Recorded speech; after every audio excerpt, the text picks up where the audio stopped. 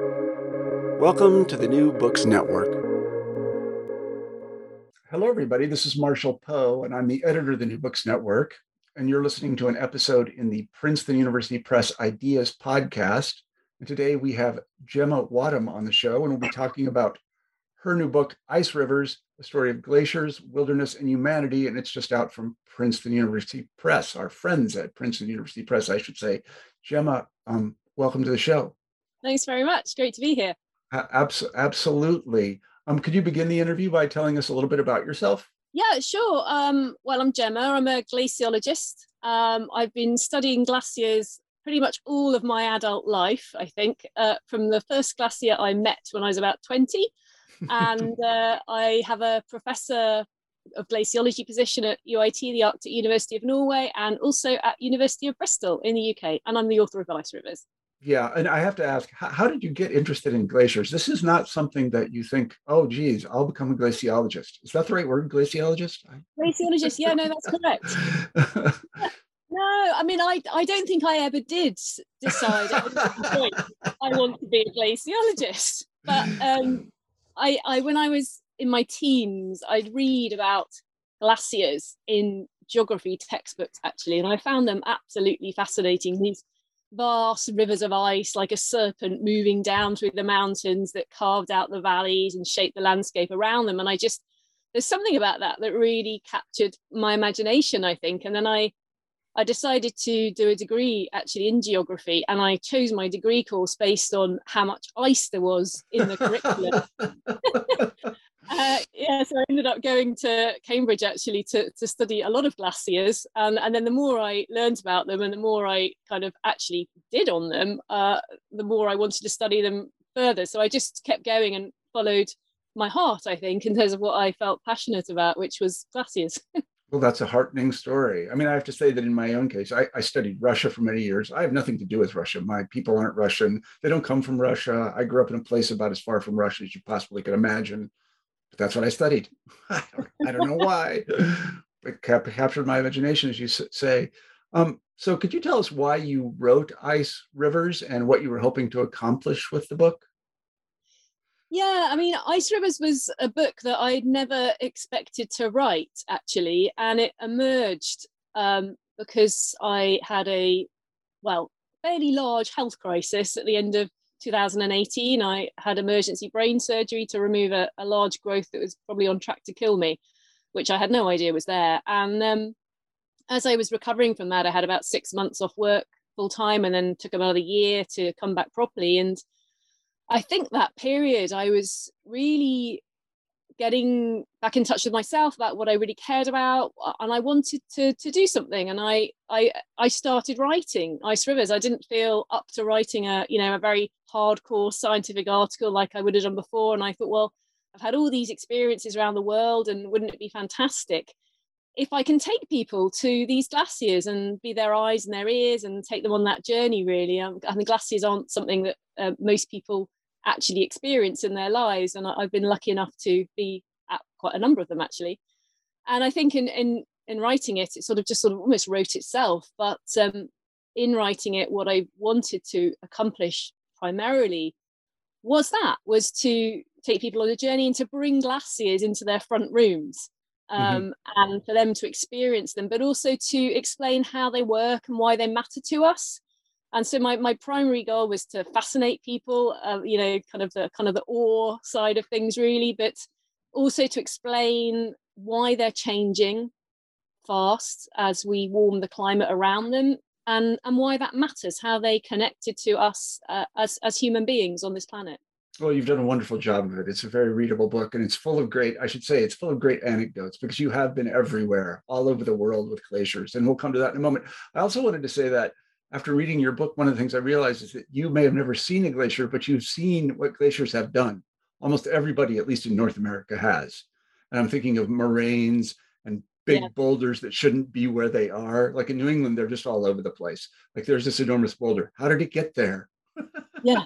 A Yeah, no, glacier brought it absolutely. there. No, absolutely. I mean, North America, a lot of it was beneath a very large ice sheet 20,000 years ago. And it's the same in the UK. You know, I grew up in a landscape that had been sculpted by ice. Right. So, Yeah, that's exactly right. Yeah. And I was reading your book and I'm like, yeah, that explains why there are these enormous boulders where there shouldn't be enormous yeah. boulders. Yeah. Very interesting. So I really think the best way to approach this is for you to give us a kind of tutorial on glaciers. And I'm going to ask some very simplistic questions about glaciers. And I hope you can tell us the answers to these questions. In fact, I know that you can. So the most obvious one is, what is a glacier, technically speaking? Yeah, well, it's not just a lump of ice, okay? So, which is a common misconception, but so a glacier forms normally in the high mountains or at the poles where snow falls and it accumulates year on year. And the pressure of that snow and slight melting and refreezing of it eventually forms ice. And as more of that ice forms, it reaches enough thickness that the ice actually deforms under its own weight and starts to flow down the mountain.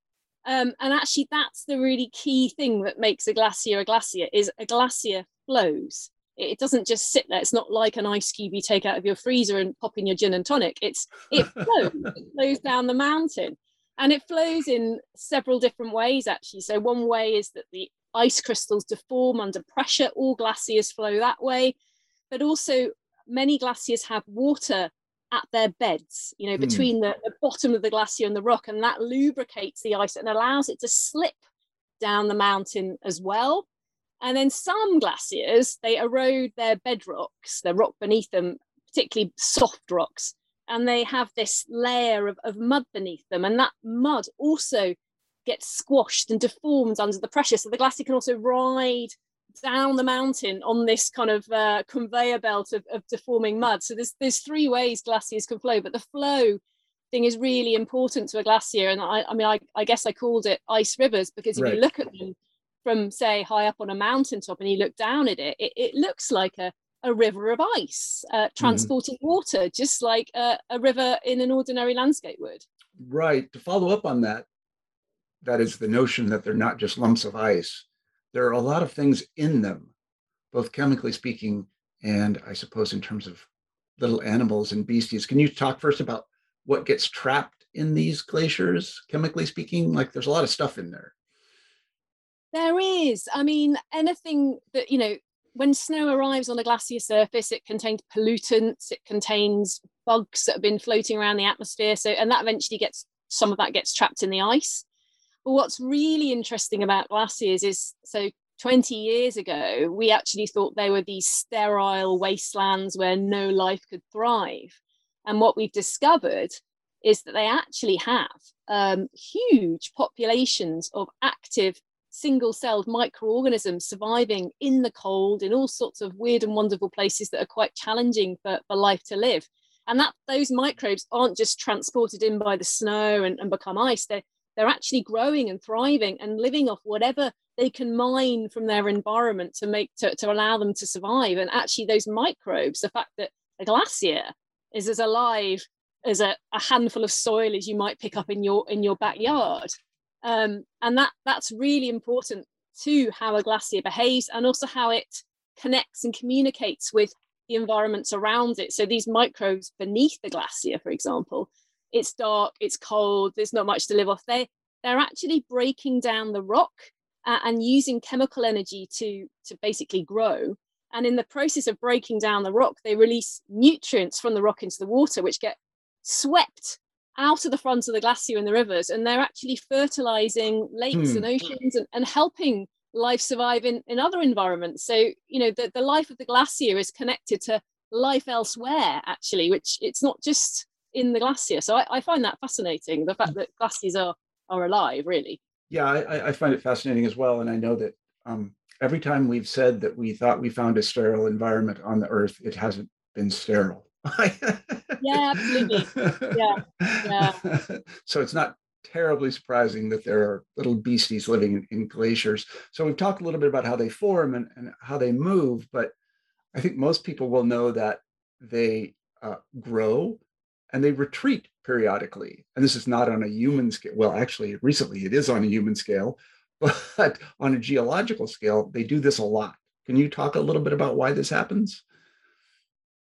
Yeah, I mean, glaciers are a mirror of the climate that they sit in, really. And as we know, climate changes. And so for a glacier to grow, it has to, receive more snowfall in a year than it loses in meltwater coming off its surface or coming off into the ocean in icebergs. And then a glacier can advance. If the opposite happens and it's losing more meltwater than it's able to kind of build up normally during winter due to snowfall, then it retreats.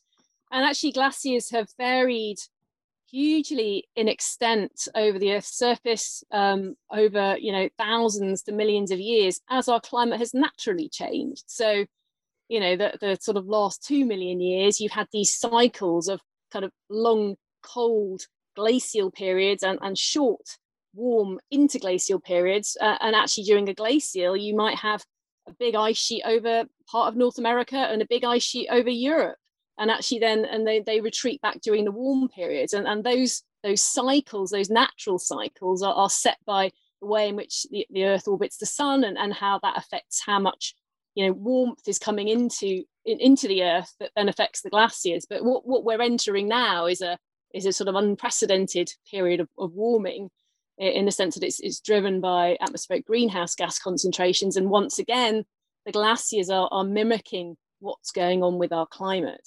Right. So we're in these cycles, whether we like it or not, but we've created another bump. Yeah, we have. Yeah. I see just what you mean. Now, I'm fascinated by this because I live in New England. When they grow and retreat, they carry a lot of stuff with them. How do they pick that stuff up and drop it? I'm having trouble having a picture of this huge boulder getting picked up and moved several hundred, or I don't know, a long distance. How does that work?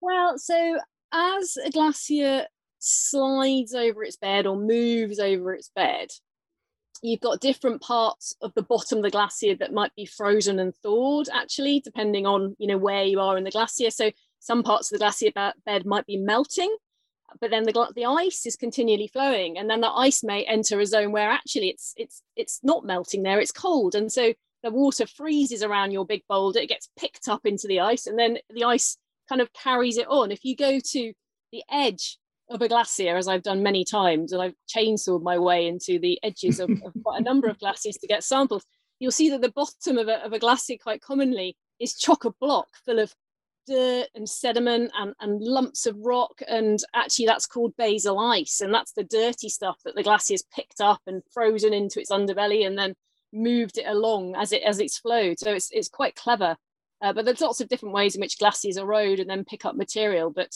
that's essentially how it sort of works. How quickly do these glaciers move, that is, advance and retreat? Are there generalities we can make about this? I mean, all glaciers, whether they're advancing or retreating, are moving forwards because the ice is flowing, right? Yeah. So that's a slight contradiction. So is it meters, or is it hundreds of meters, or is it? I mean, it depends on where you are. So I mean, some of the glaciers I've been working on during my career, so from the early 90s until now, particularly little glaciers in alpine regions, I've seen them retreat a kilometre back over that time period.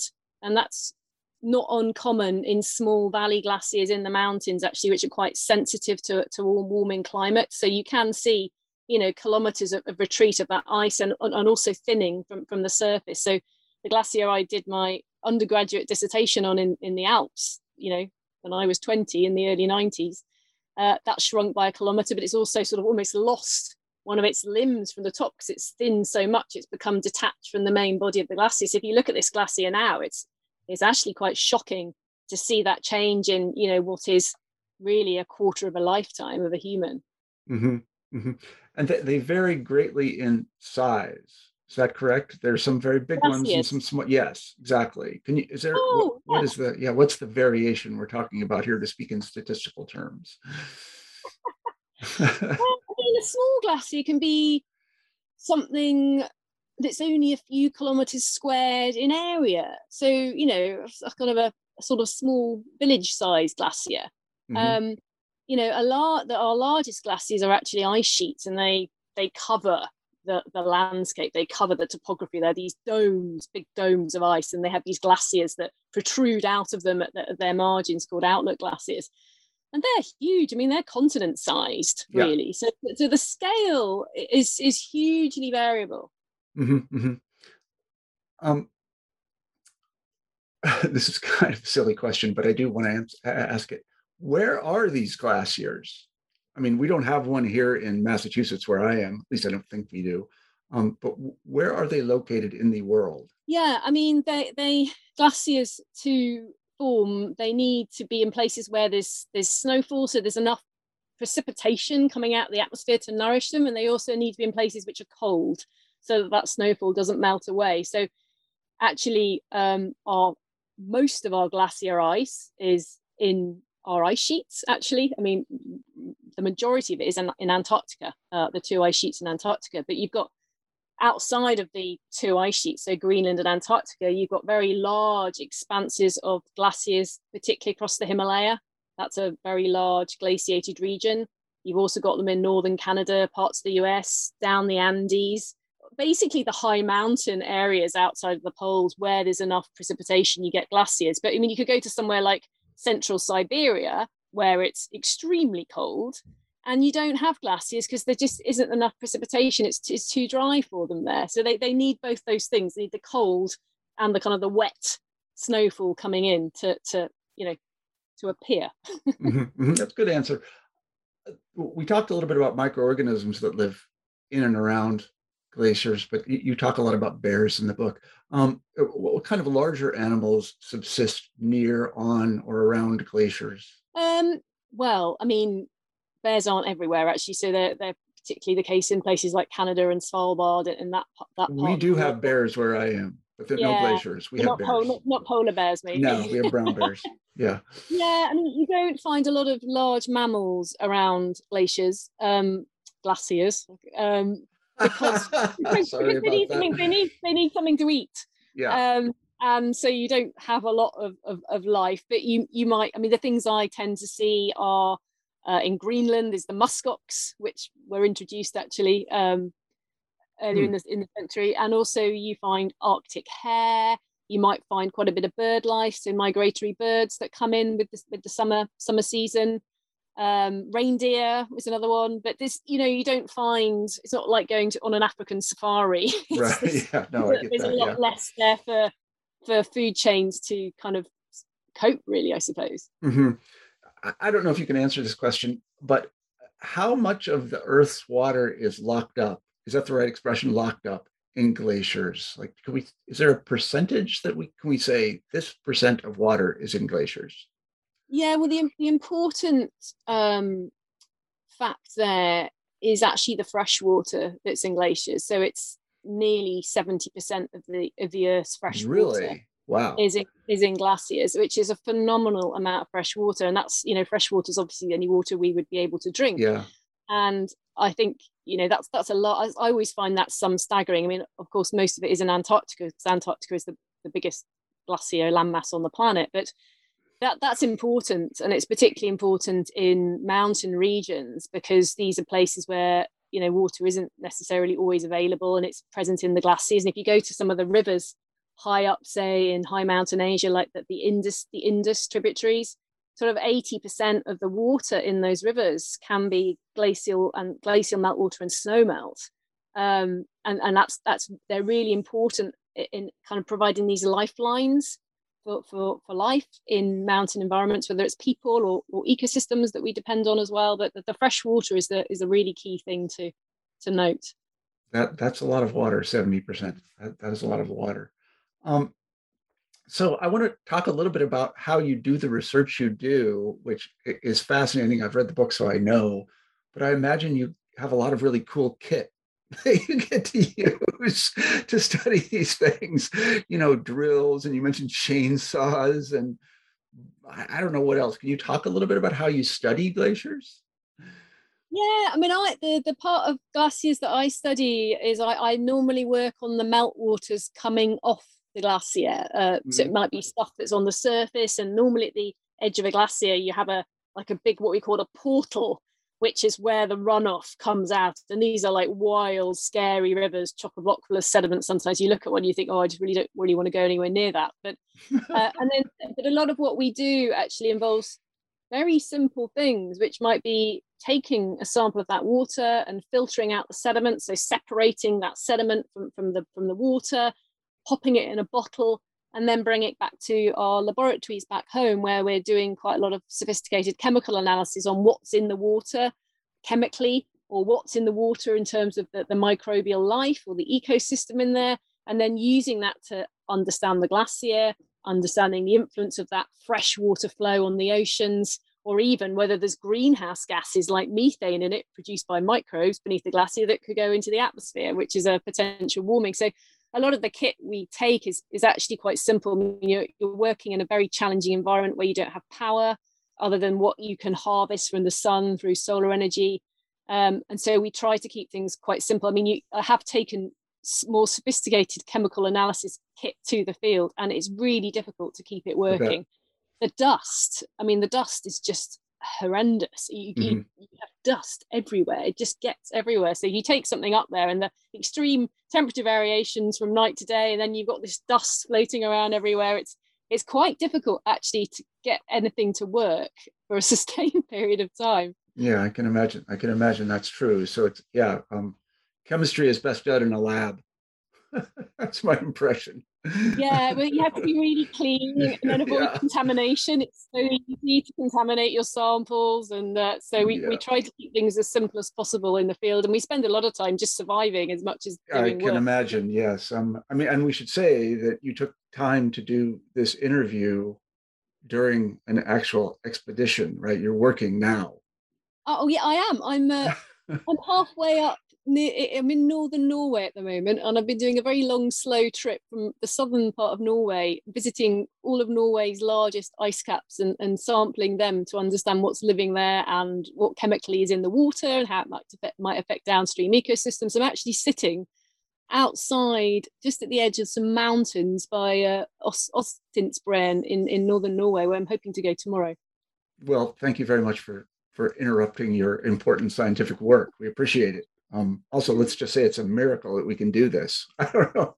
I'm in Massachusetts and you're in Norway. That's amazing. So let's get to the topic that I think many people want to hear about, and that is climate change. They're interested in it for good reason.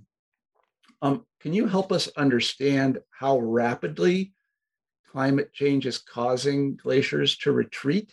Is there a simple way to explain this? There may not be. I mean, how rapidly climate change is causing glaciers to retreat. Well, we know from our observations of how thick these glaciers are from satellites, actually, that they have, accelerated their thinning over the last 2 decades. So it's not a gradual change in one direction. That the change is accelerating. The thinning of both our ice sheets is accelerating, and the retreat of mountain glaciers is accelerating.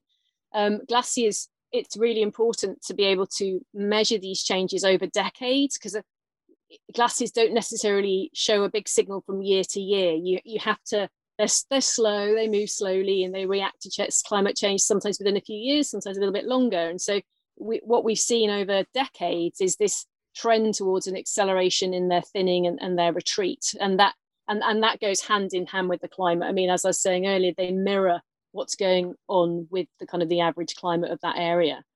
Mm-hmm. And is it happening universally? Are they retreating everywhere? I mean, there's always the odd one or two that buck the trend, and sometimes they just have slightly different things going on. And some glaciers are more protected than others. So you might have a very small glacier that has these steep side walls and it shades itself, or it has more snowfall accumulation. But I think that the main thing is it's widespread, and in every glacier region of the world, most of the glaciers are retreating, and that's the kind of the main message. Yeah, to go back to something you said and to become a little bit statistical here, because I think it's important.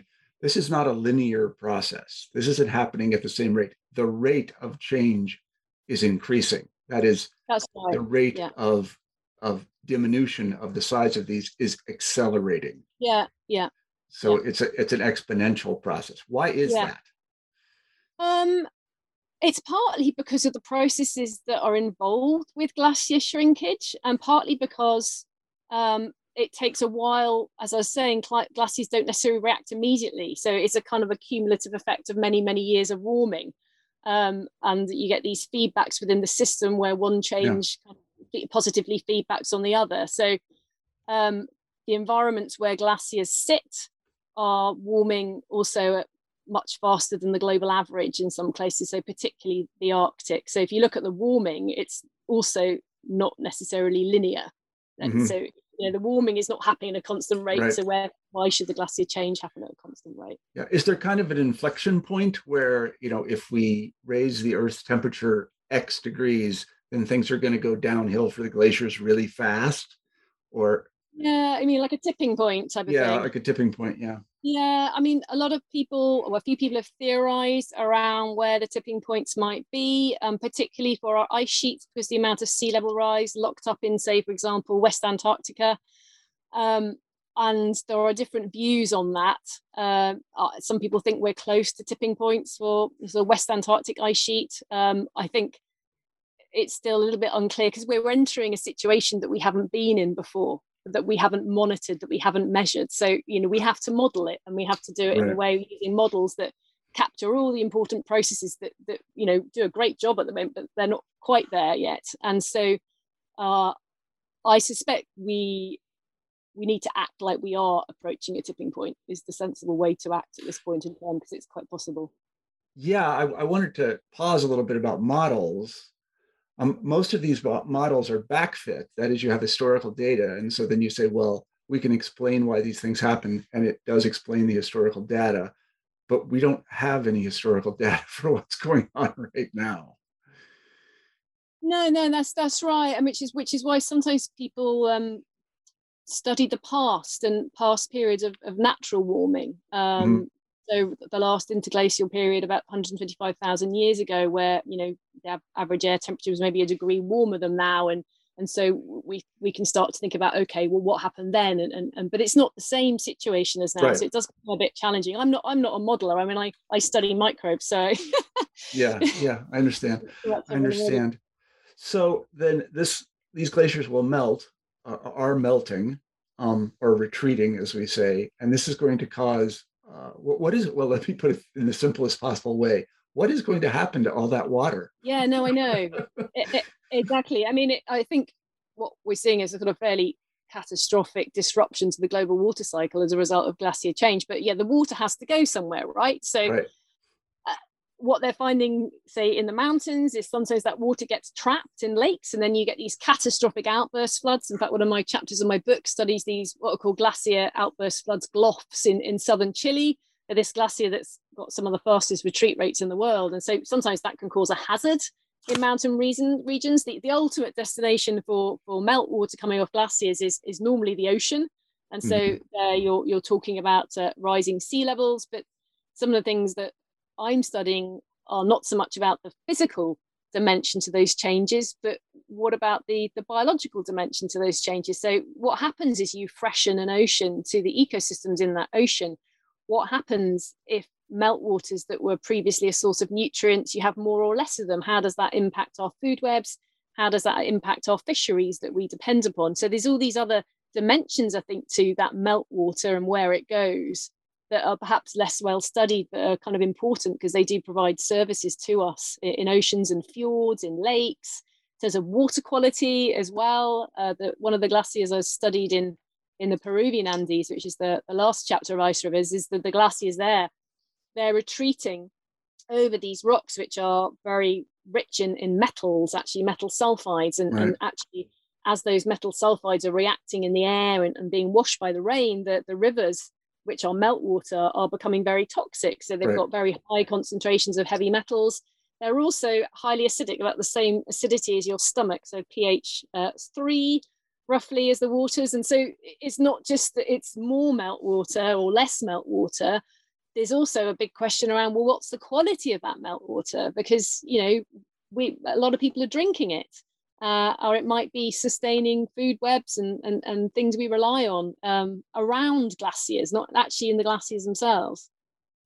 Yeah, I think this question about where the water goes is more intuitive than most people understand, because anybody who owns a house, let's say, and many people in North America do, understand that the water that comes off your house or off your driveway has to go someplace.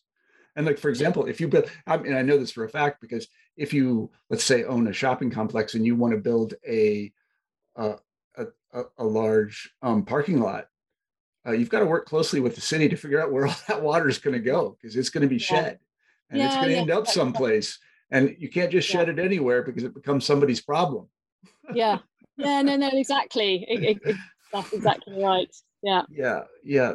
And I find it very interesting. So, do we have any fair idea of how much the ocean is going to rise in the next few decades? Are there any good estimates? I'm not asking you to make a bet or anything, but No, well, the problem there is that how much they rise really depends on how much climate warms. Because certainly in terms of glacier change, our future emissions pathways, whether we decide to cut very, very drastically in the next few years, or we just kind of rumble along at the current rate, that makes a huge difference to our climate, which makes a huge difference to the glaciers, which actually makes quite a big difference to sea level rise. And as soon as if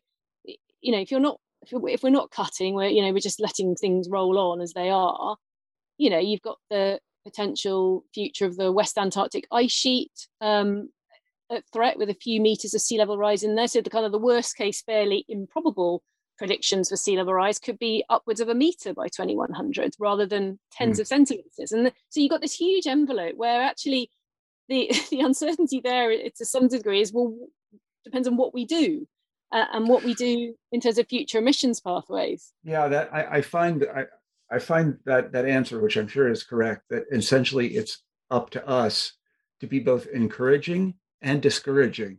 If you see what I mean. Yeah. Yeah, because I don't know. I mean, it's a complicated question as to how we're going to reduce these greenhouse gases. And then, as you mentioned, there are lots of little beasties in these glaciers. They produce methane when they die, and then that all gets released. What happens to that methane? Yeah, well, they're producing it as they're alive. That's what they do. That's their byproduct of how they create energy. It's a bit like a landfill site. They haven't got any oxygen. They've got some bit of carbon to live off, and they're producing methane gas. And then we think that might be trapped beneath ice sheets in a solid form called methane clathrate. And we don't know how much. We don't know actually even if it's there, but we know that these glaciers are producing methane.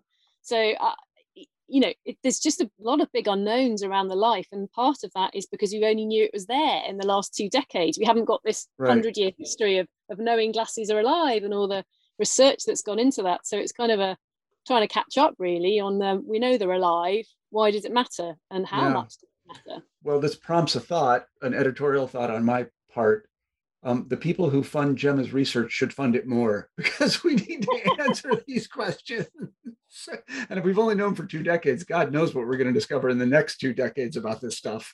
So research is surprising. You find new things that come out of nowhere sometimes, and you have to follow them. So, but yeah, we there's still a lot of unknowns on the kind of the biological impacts, I think. Yeah.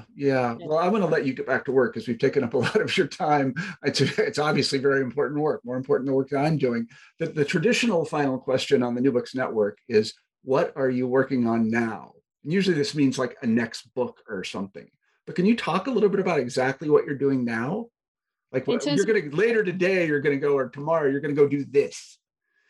Oh, right. Well, no, so I am going to write a next book, actually. Okay, and great. I've been starting some work on that as I've been traveling up, and I watch the mountains and the glaciers, and I'm thinking about that because I do love writing, and I'm definitely going to do that again. But what I'm working on right at the moment, as I'm sitting next to a glacier in Norway, is I'm trying to answer these questions that we've just been talking about, really, and I'm trying to use glaciers in Norway that I can access by not getting on a plane, with all their huge diversity of bedrock types that sit beneath them and their sizes, and I'm trying to use that to develop models for how microbes might be important around the world, and how glaciers interact and support downstream ecosystems, whether that's lakes and rivers or fjords and fisheries, and how and why and how much methane gas they might be producing. So all these questions I'm trying to answer as I'm wandering my way up slowly to the Arctic here. Well, I wish you luck with that, and I have the greatest confidence that you will discover these answers and save us all. Let me tell everybody that we've been talking to Jenna Wadham today about her book, Ice Rivers, A Story of Glaciers, Wilderness, and Humanity, and it's out from Princeton University Press. I'm Marshall Poe. I'm the editor of the New Books Network. Gemma, thanks for being on the show. Thanks very much for having me. Okay, thank you. Bye-bye. Bye.